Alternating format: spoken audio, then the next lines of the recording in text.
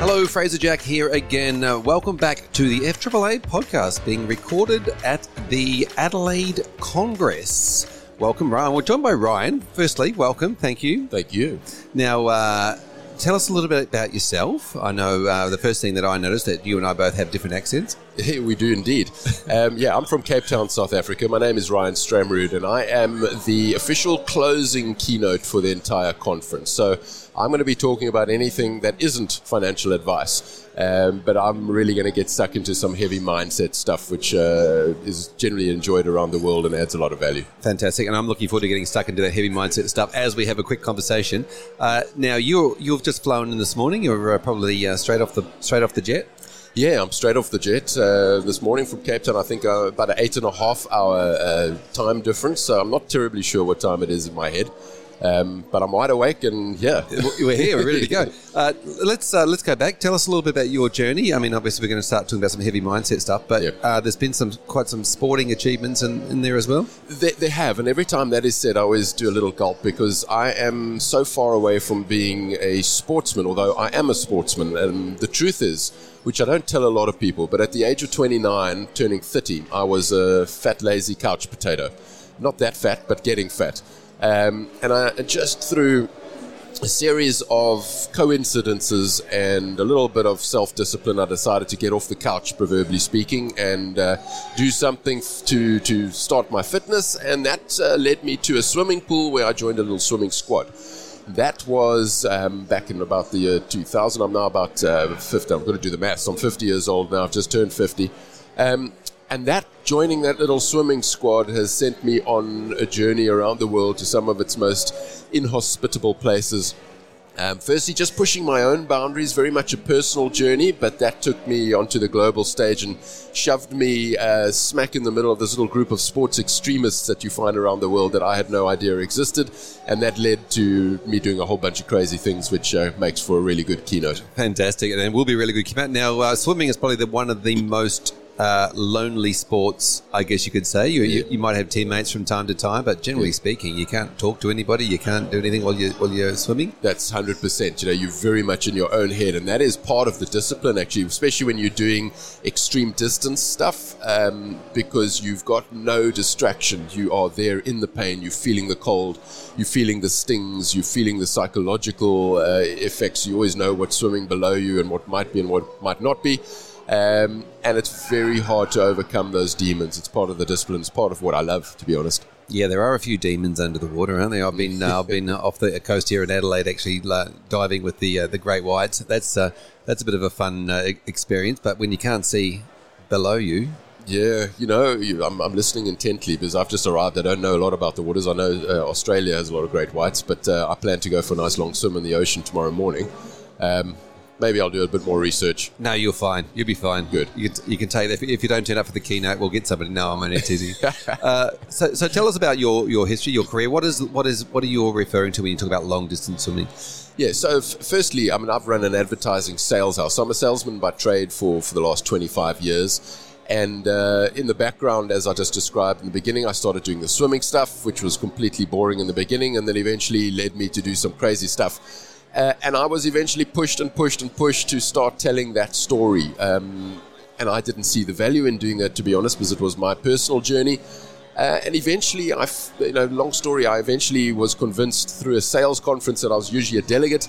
My sister, in fact, went to the CEO and said, "Hey, my brother does all this cool stuff. He's been a delegate of yours for the last 10, 15 years.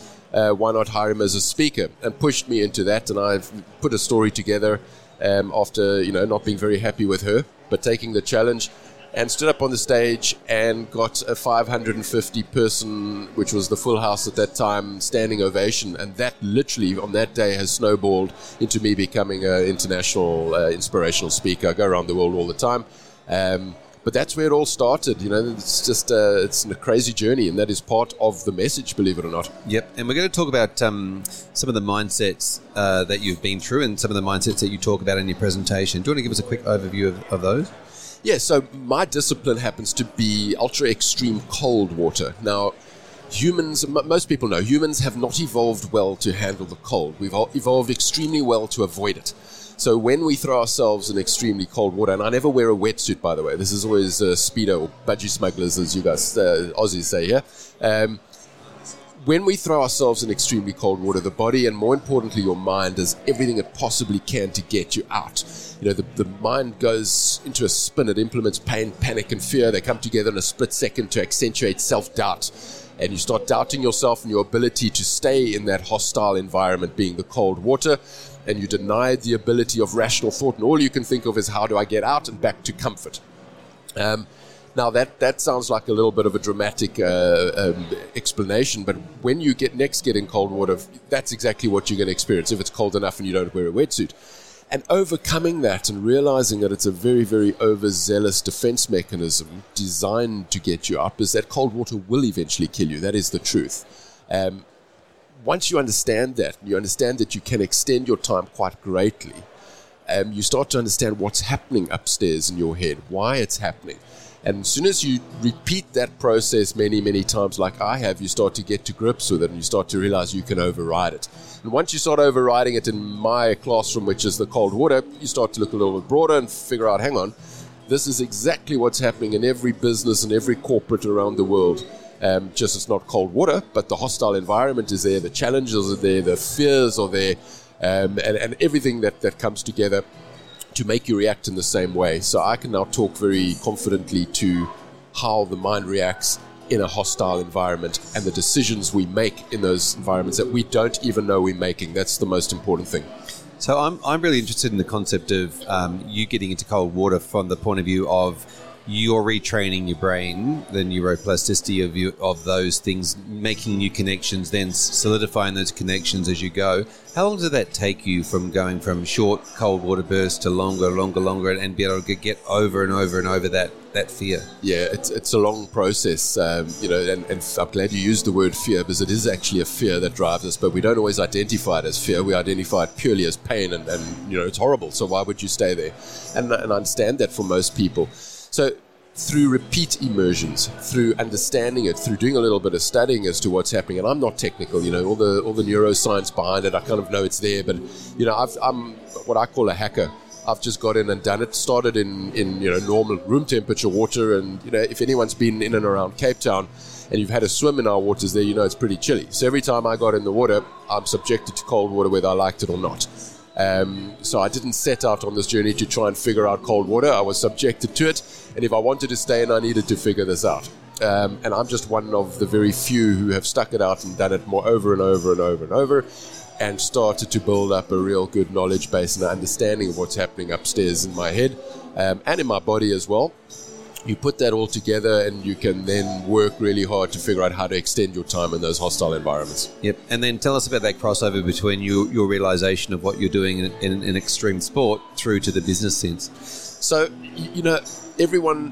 no one ever pushes back when someone or I say the human mind is the gateway to absolute greatness, because it really is. I mean, the human mind is just brilliant.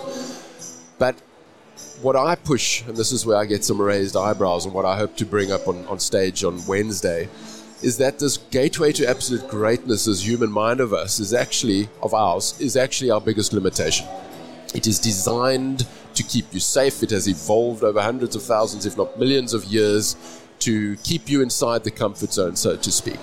And that is great for the survival of the human species and all these wonderful things that we know about. But there is a side effect of this wonderful defense mechanism keeping us safe, and that is it keeps us safe from the emotional pain that comes from failure. Because when we fail, it comes with humiliation and consequence, and that hurts a little bit, and no one wants that. I don't want it either. But we all know that you have to fail to succeed. That's been a narrative, but it's extremely hard to actually live that narrative. And it's extremely hard when you're in that situation, experiencing those fears yourself, to realize what is actually going on in your head and make an informed decision. Most of us just do a U-turn back to comfort, where we know we will get by, where we know we will deliver, where we will hit our number, where we will impress our boss, we'll put food on the table, whatever the case. But on the other side of that line that we've just done a U-turn from is where the growth happens, and that is what I'm going to be pushing really hard on Wednesday. Yeah, what's outside of your comfort zone, that's exactly where the growth happens. Now, you mentioned that most people make a decision to go back into their comfort zone. I think probably sometimes they make no decision. Correct. So, yeah, when I say make a decision, it's a subconscious decision. You don't know it because you feel you've reached the end of your ability. And that is exactly the power of the human brain. You don't even know that you can challenge that decision. Subconscious decision, you don't even know you've made one, as you point out. Yep. Now, tell us a little bit about this part where you mentioned that's where the great things start to happen when you're out there. Oh, man, nothing great happens inside the comfort zone. I mean, we all get by, and you don't want to always live outside your comfort zone. I'm a very real inspiration speaker, by the way. When I say real, I mean realistic. I don't say anything you put your mind to is possible. In what I do, if I stay in that cold water for too long, it will kill me, all right? But what I preach really, really loudly is that when my mind tells me it's time to get out, that I can't go any further, that's just the beginning.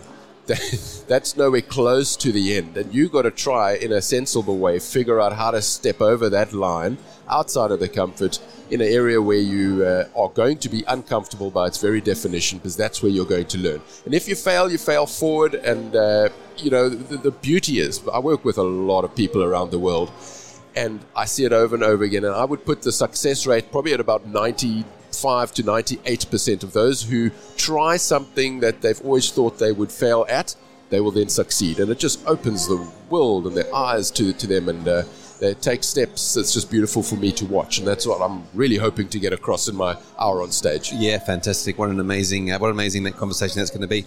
Thank you so much for coming and chatting with us today on the podcast. If people wanted to continue the conversation or get you to speak at one of their events, what's the best way for them to find you? Website, of course, or Instagram. So I'm ryanstramrood.co.za.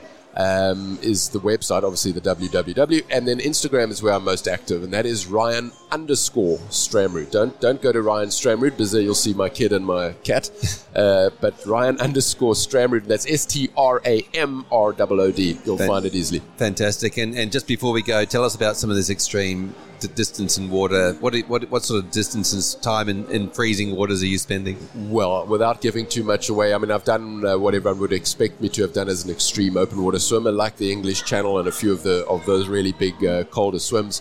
But my real claims to fame have happened in Siberia and in Russia and in Antarctica, where I've pushed boundaries that should not have been humanly possible, or it was believed not to have been, and I've gone a little bit further than that, and that is a great part of my story. When you put your faith in your team to be able to recognise when enough is enough, how does that the relationship go between you and your team where they can see, even though you might be thinking you can go further, or they might think you can go further?